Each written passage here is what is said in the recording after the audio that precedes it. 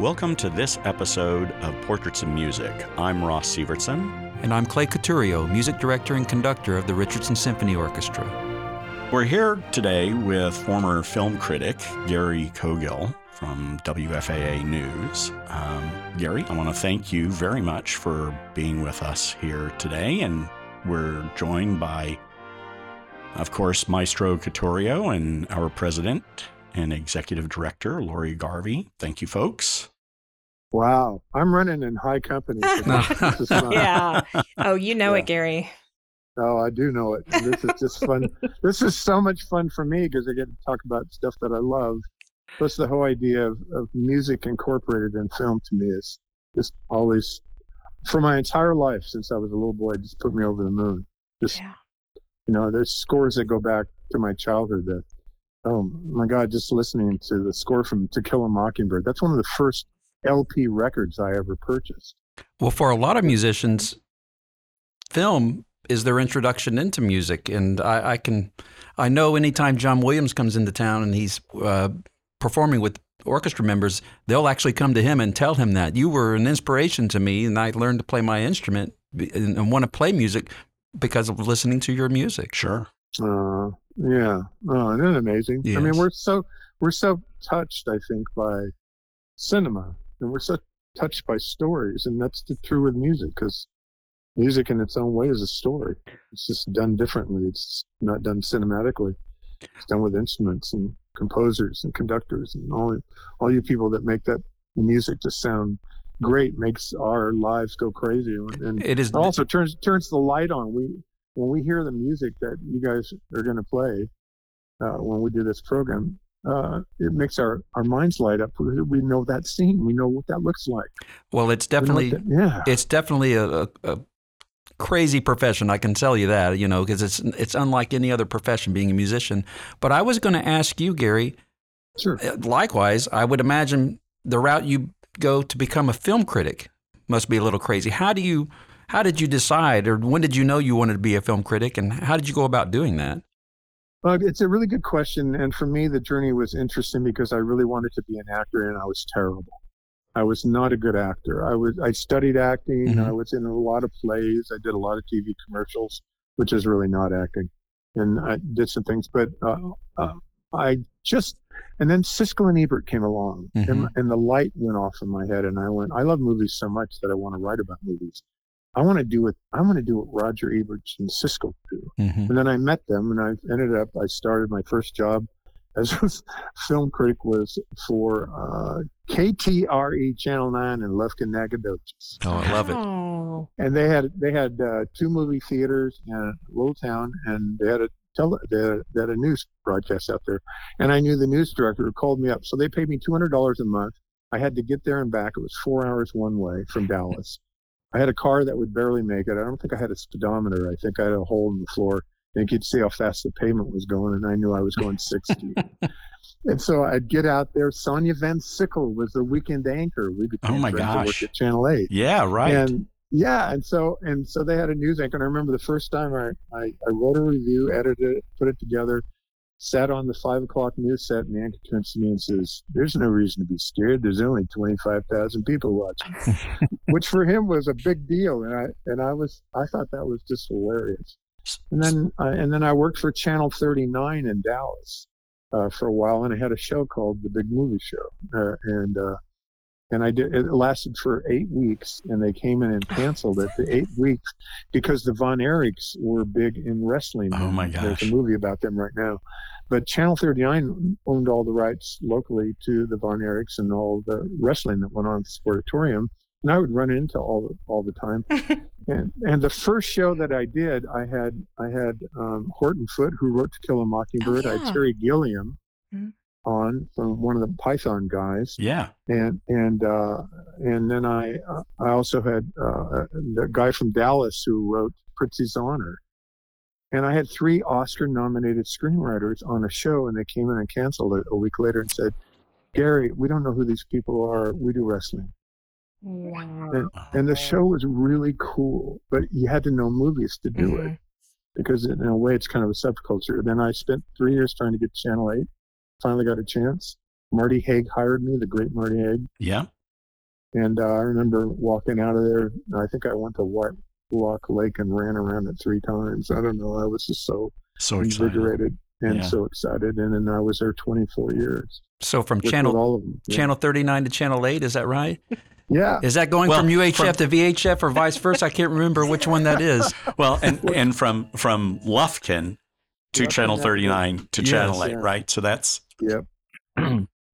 Yeah, it's actually not a long journey. It's a shorter journey, but I was ready for it. I was ready at the time. And Marty Haig looked at me and said, I'm hiring you, Gary, because you don't make people feel stupid if they disagree with you. Mm-hmm.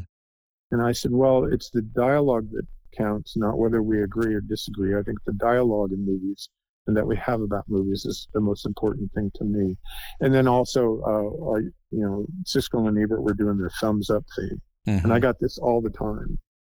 What are you going to do? Are you going to do a thumbs and I said, well, there's a guy in Alaska that reviews films and he does moose antlers. Moose antlers. And if it's an 8 antler film, it's really great.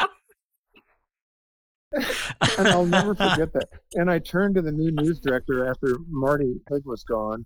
And I said, I just choose to use words. I just want to use words. I don't need any of this. And he let me do it. So when you do review a film, do you have a process? How do you go about reviewing a film? So for a long time, I took notes, and then I realized I write for television. I don't write for print. Everything I do is in 2 minutes or less. And if you have a long title to a movie like The Man Who Went Up a Hill But Came Down a Mountain, and then you say that 4 times and the cast 3 times, you're a minute out. And so I had to figure out how to be concise and use words and not be verbose about it. And it took me a while. And then I really think it's true. Once I wrote 100 reviews and did this, I found a rhythm of my own voice. Mm-hmm. I believe and that. my own self. And I really learned to trust myself. Mm-hmm. I would write them, I would edit them, and I would go in the voice booth and voice them, and then front them on television and move on to the next one. And I was reviewing about 400 films a year at the time. So it's a lot. That is a lot. And, you'd see a lot of, like, I'd see like four movies in one day, just too much. Yeah. That's like being a wine writer and you have to taste 300 bottles in one day. Yeah. You just got to spit all that out. Mm-hmm. And I just, but I did a lot of 3 movies in one day, but most of the time it was a movie in the morning, a movie in the evening, and move on.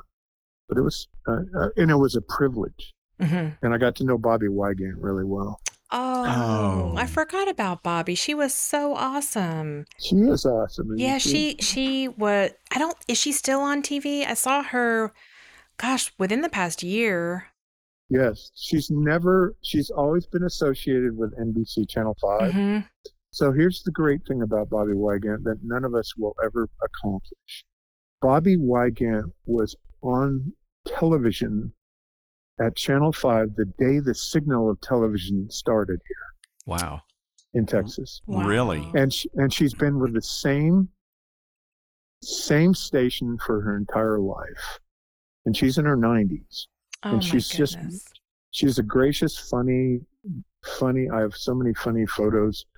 I've probably seen 1,000 movies with Bobby mm-hmm. and had dinner with her 500 times all over the world and done interviews with actors, Bobby first, me second, me first, Bobby second. And just doing that and traveling with her, I have so much respect for her.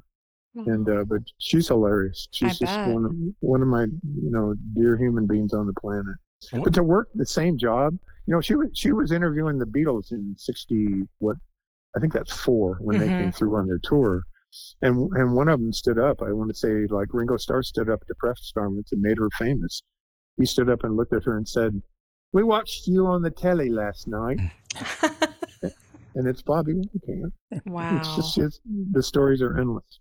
She is wonderful. You are too. Every time I've heard a review, I feel like I'm a friend in your place, talking side by side. You talk in a way that's very conversational, and I really like that you review that way. Thank you. I was going to ask you, in regards to music and film, What type of relationship do you think that is? How important is that to the film music? It's as important as any element in a film. If you don't have a cinematographer, you don't have images. And you can do movies without music, and every once in a while they're done and they're appropriate. Mm-hmm. It's really rare, but it's the thing that lights the bulb of everything for me. I do this in my own daily life. I'll sit down and put music when I write on it because I'm inspired by it. It might not be music that you would use, but it's music that I use, and sometimes it's just random.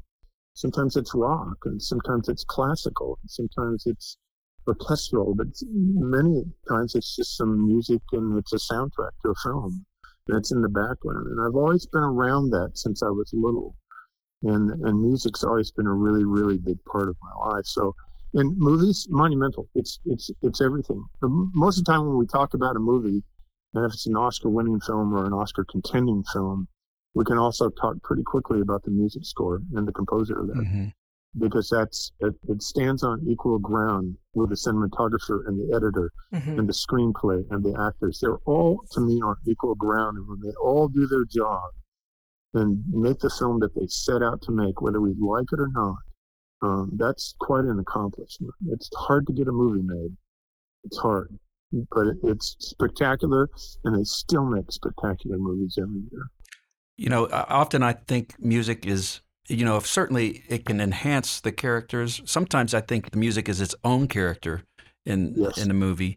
And then it's amazing to me, I can think of a couple examples in action scenes in movies.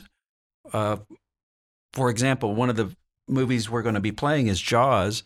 And there's a lot of action when the three men are on the boat moving around and all, and they're after the shark. And I've seen that with the music, of course, the way the movie should be, but I've seen that without the music at all. And if you watch it without the music, it's almost ridiculous. Yeah. Right? It doesn't make any sense. There's no tension. Really, I think so too. And really serious scenes sometimes look funny without music. Yes, and they're almost comical because, plus, we're already in tune with all that music score. When you say Jaws, we know exactly what you mean. Yes, Sure. We know, and all that stuff. Those actors in Jaws were so good, and that stuff on the boat.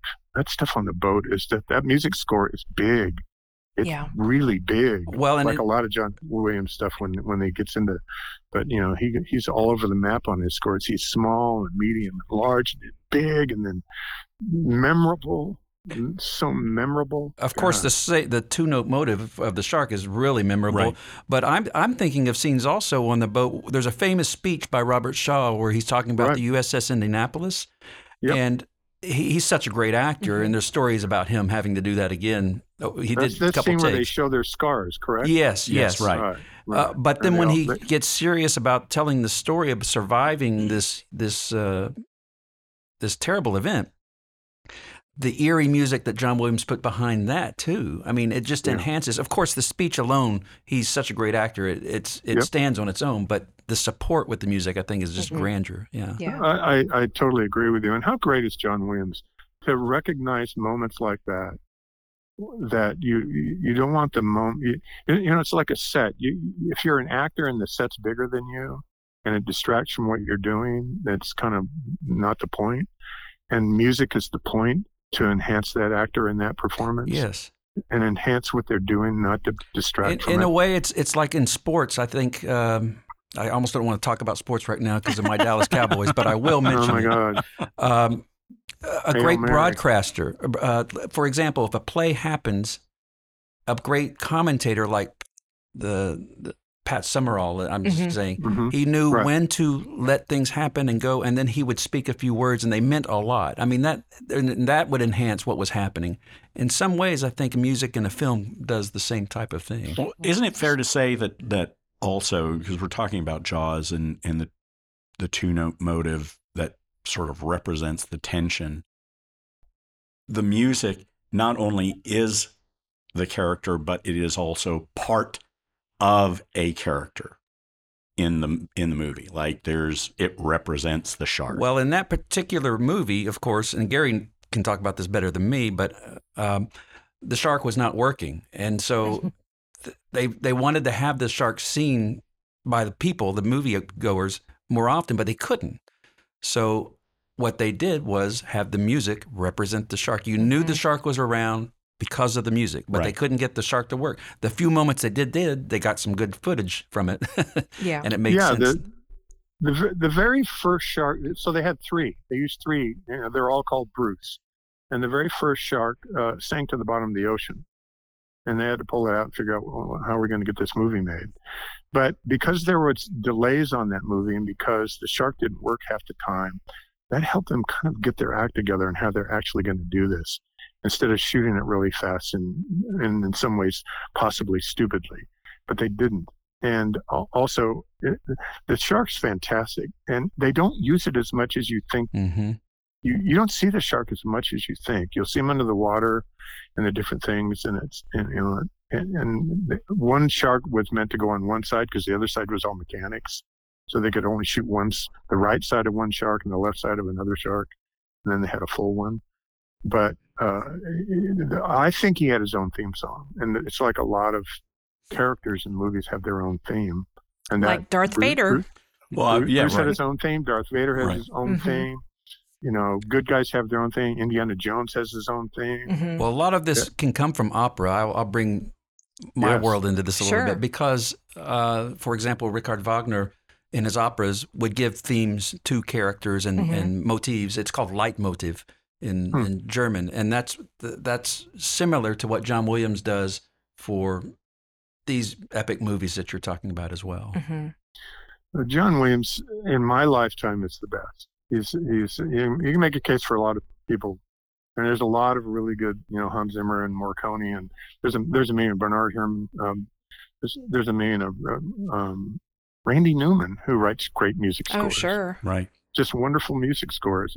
Maurice Jarre. I mean, Lawrence of Arabia is one of the great scores. Mm-hmm. John Barry. And then Vangelis comes in with his little electronic music score with Chariots of Fire. And not only he beats. With Chariots of Fire, do you know the score that he beat that year? And I think that was, I want to say, forget the year of that movie, 81. 81, I think it was 81. Yeah, he beat the first Indiana Jones film, and John Williams. Yeah. Did he really? Raiders of the Lost Ark. Yeah, he did. That was probably one of the biggest upsets in movie history. Anyway, I remember when that happened. Like, really, Chariots of Fire? And it was a really wonderful little film, but Reds was out that year, and I think On Golden Pond. Mm-hmm. That's the year that I think Henry Fonda and the actress in it both won Best Katharine Hepburn. Actor and Actress. Yeah. Katharine Hepburn, and then Warren Beatty won for directing Reds, and then all of a sudden this little picture wins it. That's a good year, wasn't it? Yeah.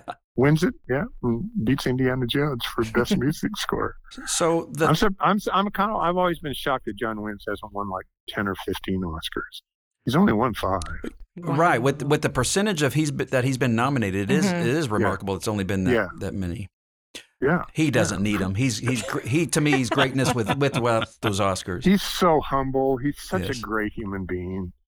Jeez, every day we have him is a blessing. So let's talk a little bit about the theme for this performance. A Night at the Movies, good versus evil.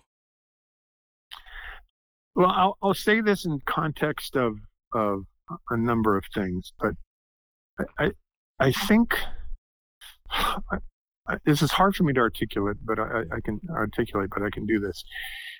If I'm making movies, I would love to make movies about really nice people and really good people. And I would love to make Forrest Gump.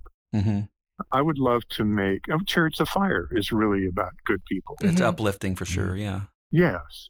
Through hardship too. Mm-hmm. Yeah. Through hardship. Now, hardship is not necessarily an evil character. No. But you have to have conflict in order to move good people along anyway. And also it's true in life. You can be a wonderful person, but you're going to have conflict. But evil, when you start talking about evil, I think it was the great Roger Ebert said, you can judge the quality of a movie oftentimes by the quality of the villain. Mm-hmm.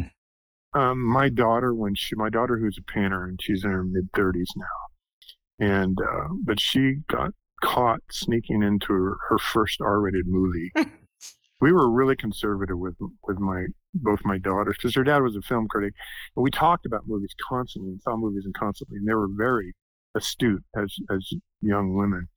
But at the age of 13, she went out with her friends, and they were going to a movie, and it was sold out. They couldn't get in, so they snuck into a war movie with Josh Hartnett, Black Hawk Down. Oh, yeah. yeah. And that's a violent, tough film. Mhm. And I was divorced at the time, and my ex-wife called me and said, "Mr. Movie Guy, you need to talk to your daughter. She snuck into an R-rated movie and she knows it's wrong. So what are you going to do, movie guy?" And I spent 15 minutes on the phone talking about the quality of the film. Did you change your mind? Did you? She said the best. Well, she got grounded by her mom, for 2 weeks. And I said, "Man, if you're going to sneak into a movie, don't sneak into Porky's.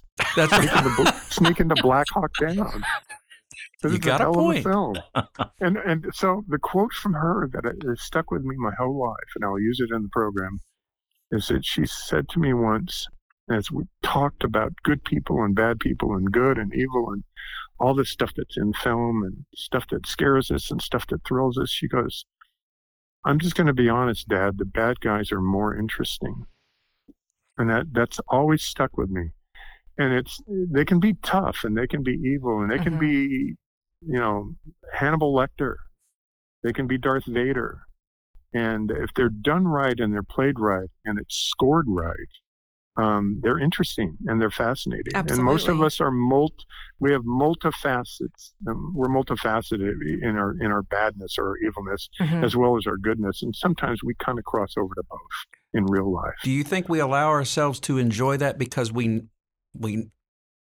it isn't real life? We know we're going into a movie, a theater, and letting ourselves go that way. And especially if it's fiction, and when it's not based on a real character. There's some movies that I have so much trouble watching because I know they're true and they're honest. In Cold Blood is tough. Oh yeah. That's tough stuff, but it's great. It's a great movie. I think we're attracted to the dark side if we know we're in a safe place. Right. And when you're at the Iceman with the Richardson Symphony and the greatness of Clay Couturiaux, you know that you're in a safe place, and you know that's going to end. But the thrill for 3 to 4 to 5 minutes of that, of listening to that psycho string music, Oh yeah. we go there because we want to go there, and we are okay. We are okay. Let's just know that we're all okay. I'm of the persuasion that you teach discernment to each other or to children or to yourself, that you don't hide from all of that. And literature and movies and music help you do that. It bridges that gap so that I can understand. Well, it's almost a biblical concept. The more you know about the dark side, the more you appreciate the light. Absolutely. Well, and I think, at the risk of sort of sounding metaphysical, you can't have the light without the shadow. Yeah. Right? It's true. Yeah. And, there's just so many angry, weird people walking around the planet. And there's all this awful stuff that goes on all the time. But, I think in the grand scheme of literature and music and movies, the bad guys are often more interesting. Not all the time to me, but often. well, And things aren't always what they seem. I mean, as the movie Psycho starts, as we're first introduced to Norman Bates, he just seems like a quirky, uncomfortable young man. You don't. It's such a fascinating character study. So it's brilliantly written and acted. I mean, Anthony Perkins, my gosh, what a performance! I know. And he's so thin and he's so odd and he's so quirky. And he was that way in all of his movies. And that he played a basketball player in that old movie. Oh, and he was Tall Story. Tall Story. And he was just so awkward. And he couldn't play basketball at all, but he was an actor in a movie.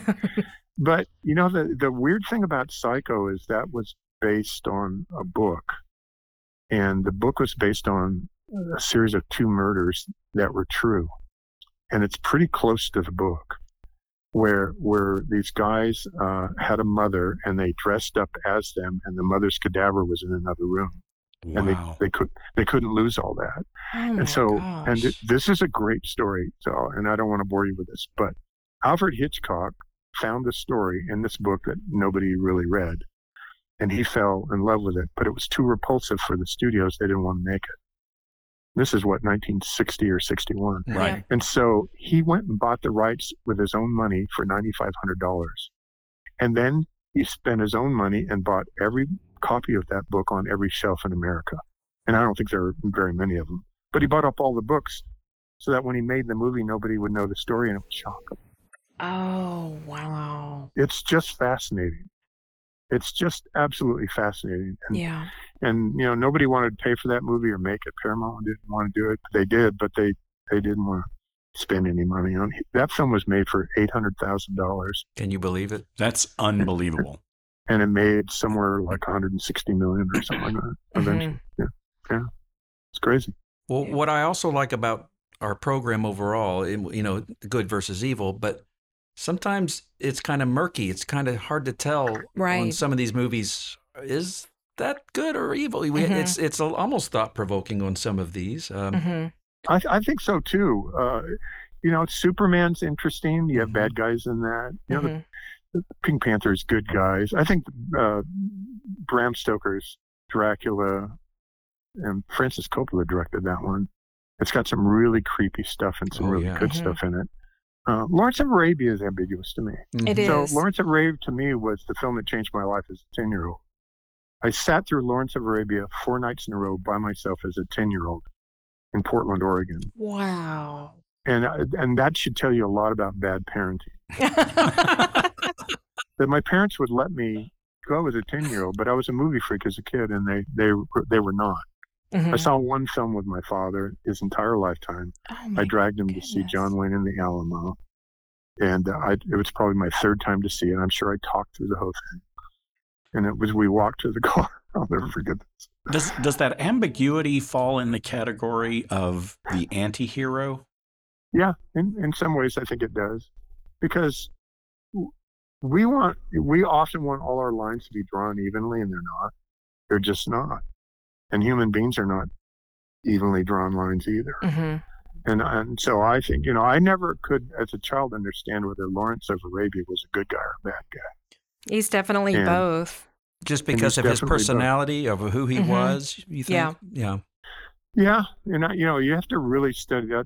Most of that's steeped in a lot of history in the Middle East, and so all those different groups of people and powers and they're all on horseback, and they all have swords, and they'll take your head off in a nanosecond. And we're just not quite sure. We don't know who should win this, because we live in America and we think it's a totally different thing, Mm-hmm. which blends into that whole thing that we, as Americans, often want to go out and change the world by going into another culture and making it like ours, and it shouldn't be.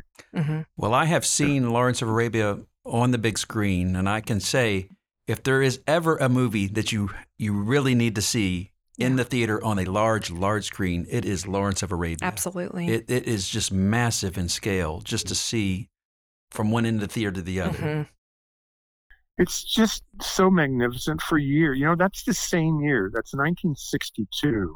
That's the same year as To Kill a Mockingbird. 2 of the greatest movies ever made. And I remember as a 10-year-old, the Academy Awards are coming up, and I'm like, oh, no, who's going to win? Well, Lawrence of Arabia wins Best Picture, but Gregory Peck wins Best Actor. Mm-hmm. Also one of the greatest nice guy, virtuous characters in the history of movies. Mm-hmm. But yet you have Lawrence of Arabia, and they both films won. But Lawrence of Arabia, that music score to that always just put me over the edge. Oh yeah.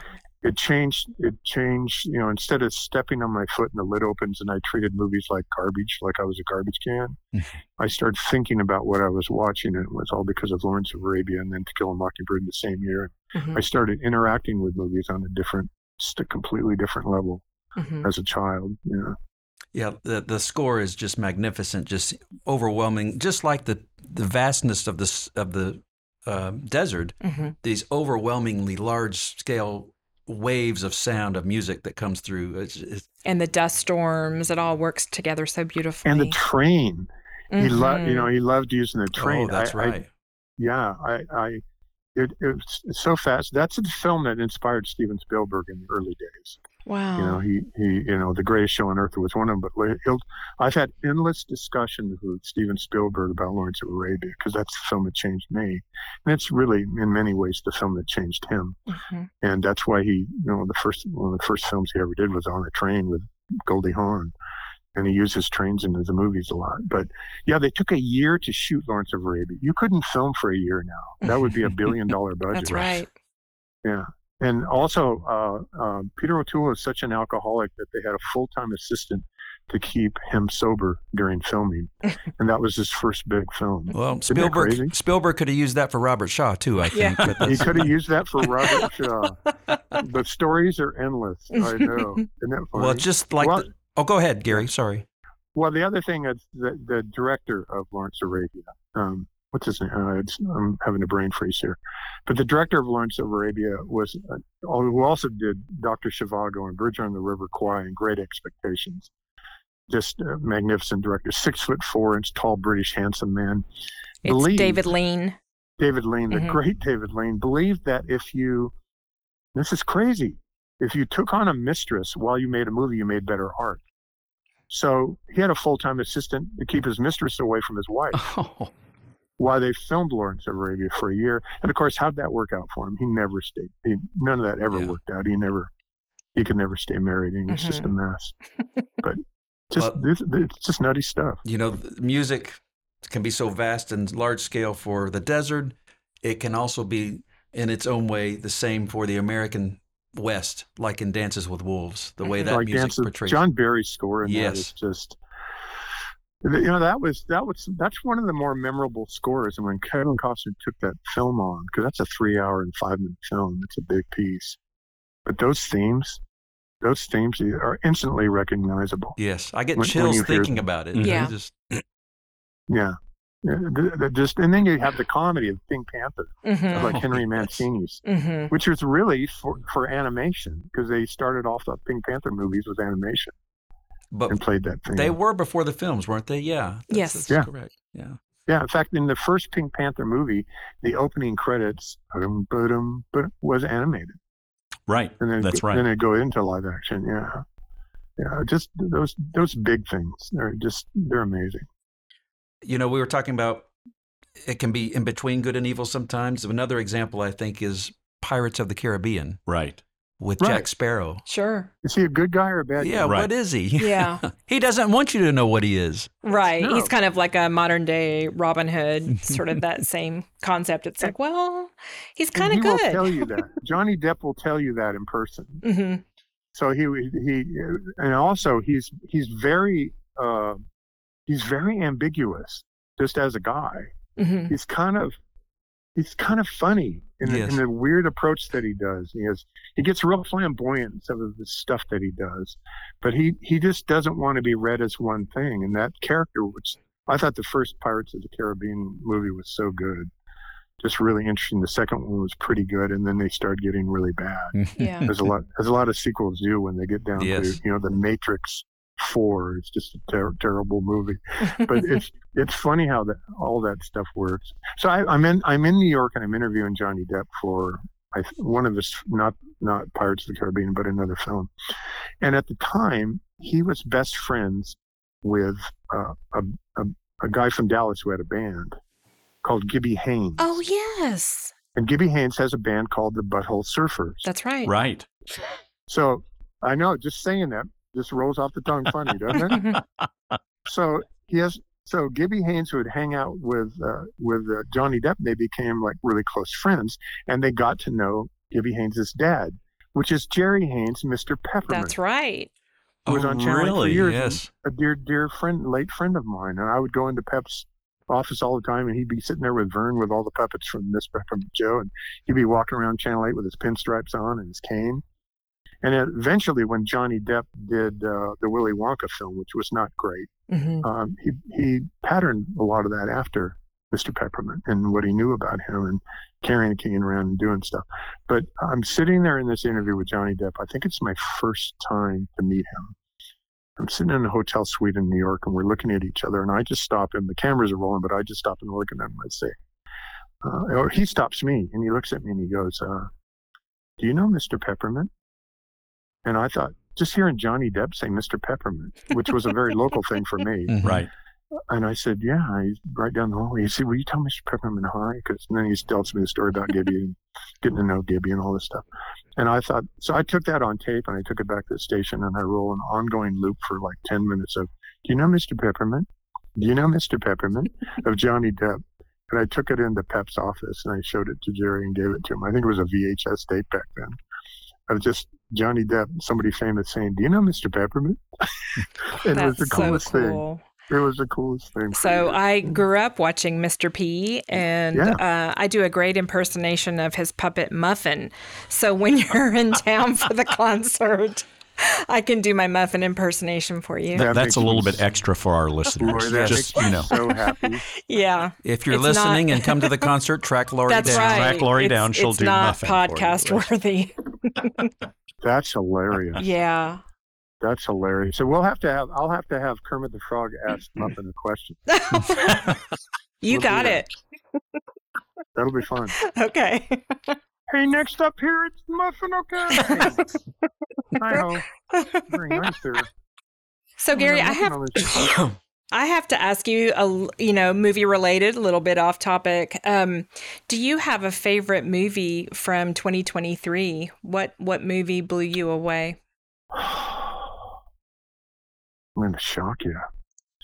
I thought Oppenheimer was just great. Sure. I just thought it was a really fine film. And it's just one of those films I admire. Do I get moved by it all the time? No, but I'm constantly going, man. Mm-hmm. Robert Downey Jr. is really good in it. Cillian Murphy's really good in it. Emily Blunt's really good in it. This is smart. Mm-hmm. I love Christopher Nolan's films. Mm-hmm. I thought The Holdovers was a really sweet little nice surprise with Paul Giamatti. And it's a really cool little film that normally wouldn't. But, we started getting into films like Coda and some other things that have been surprising us the last few years that beat out all these big films by something kind of smaller and quiet. Mm-hmm. But it's also the guy that directed Sideways. So The Holdovers has some good stuff. Sure. I thought Barbie was fantastic. Absolutely. Did that surprise you? Yes, it surprised me. I thought in the early initial stages of making Barbie, I was reading stuff like it's going to be real R-rated, and I thought, oh God. And then I went and I thought, this is an empowerment movie. Mm-hmm. This is a female empowerment movie. And when he gets up and sings "I'm Ken," I about fell off the floor. Yeah, that's like one of the craziest musical numbers ever in the movie. And I think he's just great and daring for doing it. But I think Greta Gerwig and the actress can do no wrong. I think they're just smart. Greta is brilliant. Just brilliant, and and a good human being, and just writes really well. But her movies pretty much knocked me out. The movie that I can't get out of my head is Poor Things, and Poor Things is shocking. It's hard R. It's really difficult, but the premise is so brilliant and original, and it's based. I don't know if you've seen it or not, but it's based on. It's a female Frankenstein movie. Mm-hmm. It's basically this scientist like Frankenstein, and it's played by Willem Dafoe. He's got scars because he's been experimenting on his own face, and he puts the brain of a baby in a dead woman, and it comes to life, but it has the brain of a baby. Wow. And it grows really fast. Mm-hmm. And at the beginning of the movie, the baby has no filter. It's like kids have no filter. They'll look at you and say, "You're fat," or "You're not funny," or "Why are you eating that?" And this has it's a woman with no filter, and she doesn't care. And she starts discovering all kinds of things like her own sexuality and all kinds of things around her. She hears a baby crying in a restaurant and says, "What? I'm going to go over and kill that baby and take care of that."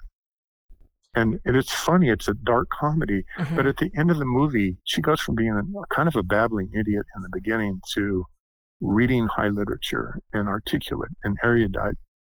And it's a fascinating study that has just a lot of really rough stuff in it, but it's kind of beautiful in its weird, odd, horrific way. I'm fascinated by Poor Thing. I think she wins the Oscar, actually. Have you had an opportunity to see Bradley Cooper's movie, Maestro?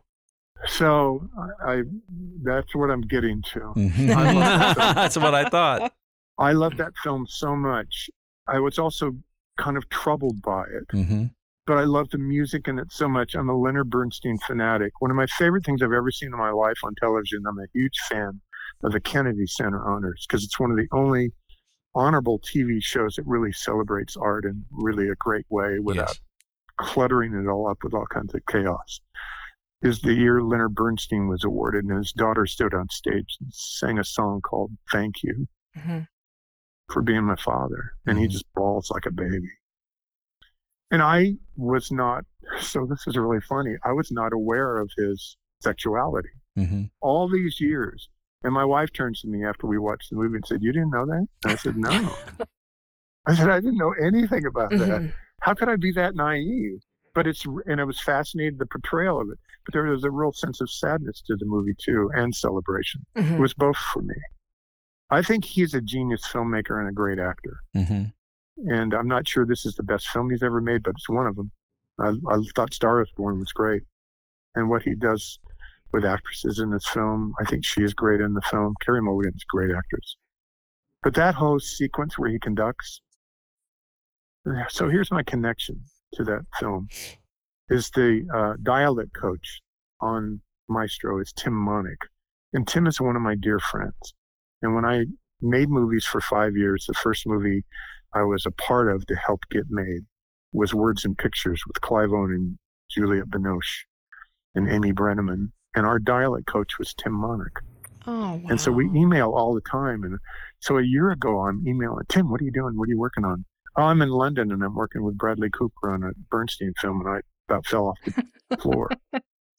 I can't wait to see this. And so, and he's been in a lot of talk shows talking about Tim Monick, helping him learn that dialect and how to do that, and working with the composers and conductors to how do you conduct when you've never conducted? You know, that sequence in the cathedral, I put that on an endless loop in my life. And that's a famous. That was a real event. Of course, everything in that movie was based on real events, and that was with the London Symphony Orchestra, and that he was conducting. Bradley Cooper, as Bernstein, was conducting the London Symphony in this film. Oh, wow. And it was London Symphony back in the day with Bernstein, and it is remarkable. I know a lot of professional musicians have two feelings about this film. They really do enjoy it, and it does represent a lot of what Bernstein was. They were disappointed as musicians that it didn't discuss more of the greatness specifically about him and his relationship with the music itself. And it was more a personal story between he and his wife. Right. And I think that was between Bradley Cooper and Bernstein's children. This is the story that he went to them, and this is what they all came up with was as to what they wanted to tell. So for a lot of the musicians that have said they have some disappointment in it, I tell them, well, Bernstein was probably one of the most, if not the most, filmed conductors of all time. Of all time. If what they want to see, it's already there in real life. You can see him conduct and talk about music with students and other musicians. It's all really there. They just wanted that portrayed. They want that feeling and respect that they have of Bernstein through that shown in the film. And I think if you are a non-musician, it is, but it's just at a different level than what professional musicians are looking for sometimes. Yeah, I think so too. And I will say this, and this is my answer to that as well, because I constantly watch movies and then I think to myself, "Oh, I wouldn't do that," or "I would do this differently. Why didn't they do that? Why didn't?" And I had to stop that. I had to just stop. Yes. Because movies are what they are, not what you want them to be. And you don't know until you go in and watch. But we go in with all these preconceived ideas that Barbie is going to be this. Right. Or a Western's going to be this, because we have a million cliches in our head and we have things that we like, we want it to be, but they are what they are, and they are what that director and that writer and that cast decided to do. And you can take it or leave it, but, or like I always say to people, go make your own movie, go do it. Gary, it's the same thing in music. Every musician that goes to a concert or no conductor likes another conductor's performance. But you have to get over it because It's like you said, Gary, it's not yours. You have to step aside, listen to it for what it is, And you're not going to agree with everything that interpretation and things. But you're right. You either back off, enjoy what you can out of it, or go do your own performance. Right. Mm-hmm. Make your own art. Well, there are, in movies and in film, there are so many moving pieces and so many things that are beyond your control. You know, the weather, you know, we talk about it all the time, all the exciting things that can happen during a concert, you know, and how important it is to have the interaction of the audience, you know, from the applause to a cough to, you know, sometimes something accidental that happens on stage or in the audience, you know, that's part of the experience. It is part of the experience. And sometimes each time it's unique. Make it better. Mm-hmm. Yeah. Mm-hmm. That's right. It's true. It happens in movies all the time. Mm-hmm. You know, the light wasn't right, but we got a flare off here and wow. That's right. Well, I mean, that's what we talk about on the podcast all the time, that the experience of a live performance, you know, my experience at one performance is going to be very different than, you know, the next performance. But that's what makes it so great. Mm-hmm. You know, with a baton, can you, this question that I have, because I learned a lot watching Maestro and just loving classical music, but can you be too big with a baton or can you be too small with a baton? You know what I mean? Yes. The answer is yes. The baton is really an extension of your arm. The reason the conductor holds the baton is because the orchestra, the symphony orchestra, is large on stage. So it's really for clarity. If you imagine the tip of the baton, and that's really what shows the beat, or in the music world we call it ictus. That's the precise instance of the beat point. That's showing where the beat lies in space. It's to provide clarity. It's all about perception in space. If everyone can perceive where that beat is, then they can play together. That's from a technical aspect. Now, the conductor uses the baton through gesture to show emotion through music too. And it's hard to describe what that is with words. That's why you use it with motion. But yes, there are times where it can be too big and it messes musicians up. Or if you can be as small as you can be and still be clear, but sometimes it's so small it's hard to play together in that regard. Mm-hmm. I always like to look at it from this perspective, and I tell all the conducting students this too. Put yourself in the seat of one of the musicians in the orchestra. You're sitting there playing cello or flute or whatever it is. You're looking at the conductor. What do you need from that person? What do you need to see from the conductor so we can do our job well? What equips us to do our best? Mm-hmm. I don't know if that answers your question or not, Gary. But so some members of an orchestra would need a lot, and some would not need very much. Well, they'll get to the same thing, correct? That's correct. And actually, if you ask any different section of the orchestra, what do you need from the conductor? They're going to say different things. The woodwinds expect different things from the strings, and so you have to fulfill needs for a whole variety of people who want different things from you. So that is a complicated business. Yeah. Well, and I've also watched, because I love watching the rehearsals, and you're so expressive with your facial expressions, and you communicate so much through your eyes, your smiles, you know. All of your facial expressions are very important to the orchestra. And truthfully, conducting is more through the eyes and looks between people. When you're talking to someone and looking at them, that communication is even more important than the baton itself. Mm-hmm. No, don't tell the musicians that.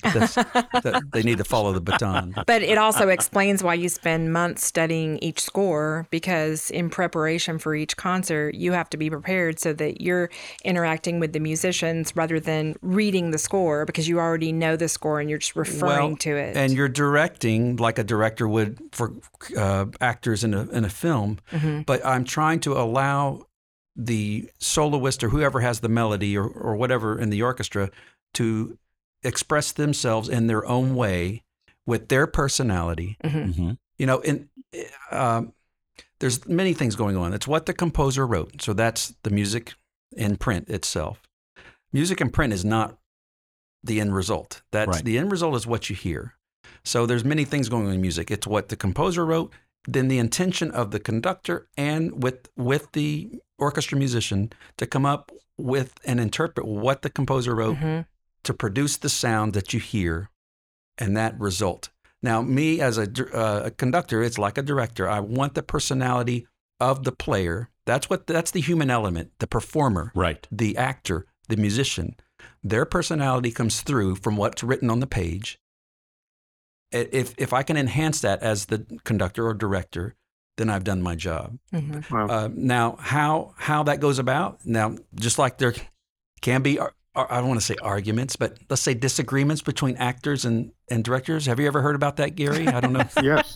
Yeah. That can happen on any performance level. That can happen between head coach of a football team and the quarterback. Sure. It can happen between the conductor and the concertmaster, whoever, But if everybody's intention is in the right place, I think sometimes you feed off that. I mean, if you agreed on everything always, it may not sound as exciting, to be honest with you. It would lack personality.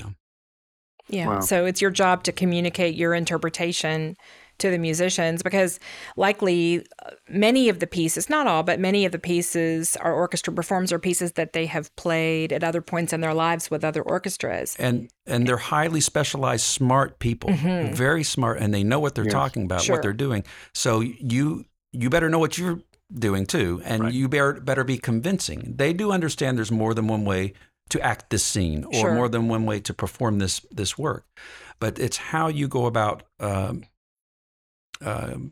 persuading them, right? And there's one way of saying it. So Tar must have been a really challenging film for you.